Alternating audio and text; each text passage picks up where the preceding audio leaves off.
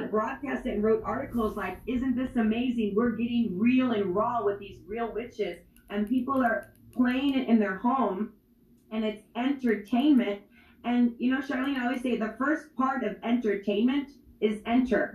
So be careful what's entering your home. I didn't have that in my home, but it is definitely a shock factor that our generation is really gravitating towards. That is so shocking. I didn't know that. And we're certainly going to make sure that people are aware of that. I understand, Jenny, that a lot of people are burning sage. What's your take on Christians even burning sage, and what's that supposed to do?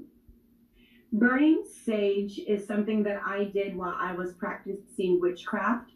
And when I got into a home with another witch that I lived with, the very first thing that we did as witches is we got bundles of sage from the New Age store, and we would burn sage to rid the house of evil. And so we would go in the corners and rid the house of evil.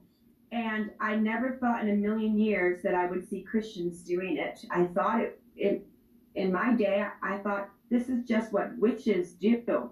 This is what people in the occult world do. This is what people in the New Age world do.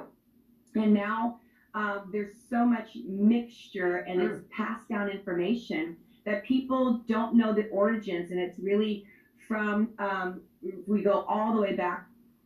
We can see that it is steeped in witchcraft, where you're communicating with spirits, you're communicating with the dead, and you're trying to push these things back. But the only thing that will do that, the only thing that gets rid of evil, is the spirit of our God, period.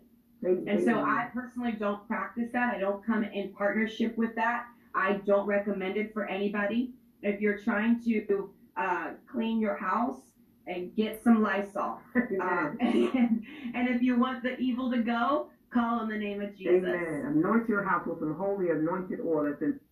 Period. Industry Talk Live TV, straight out the mud, y'all. Just to let you know what you really doing when you burning sage. Stay tuned.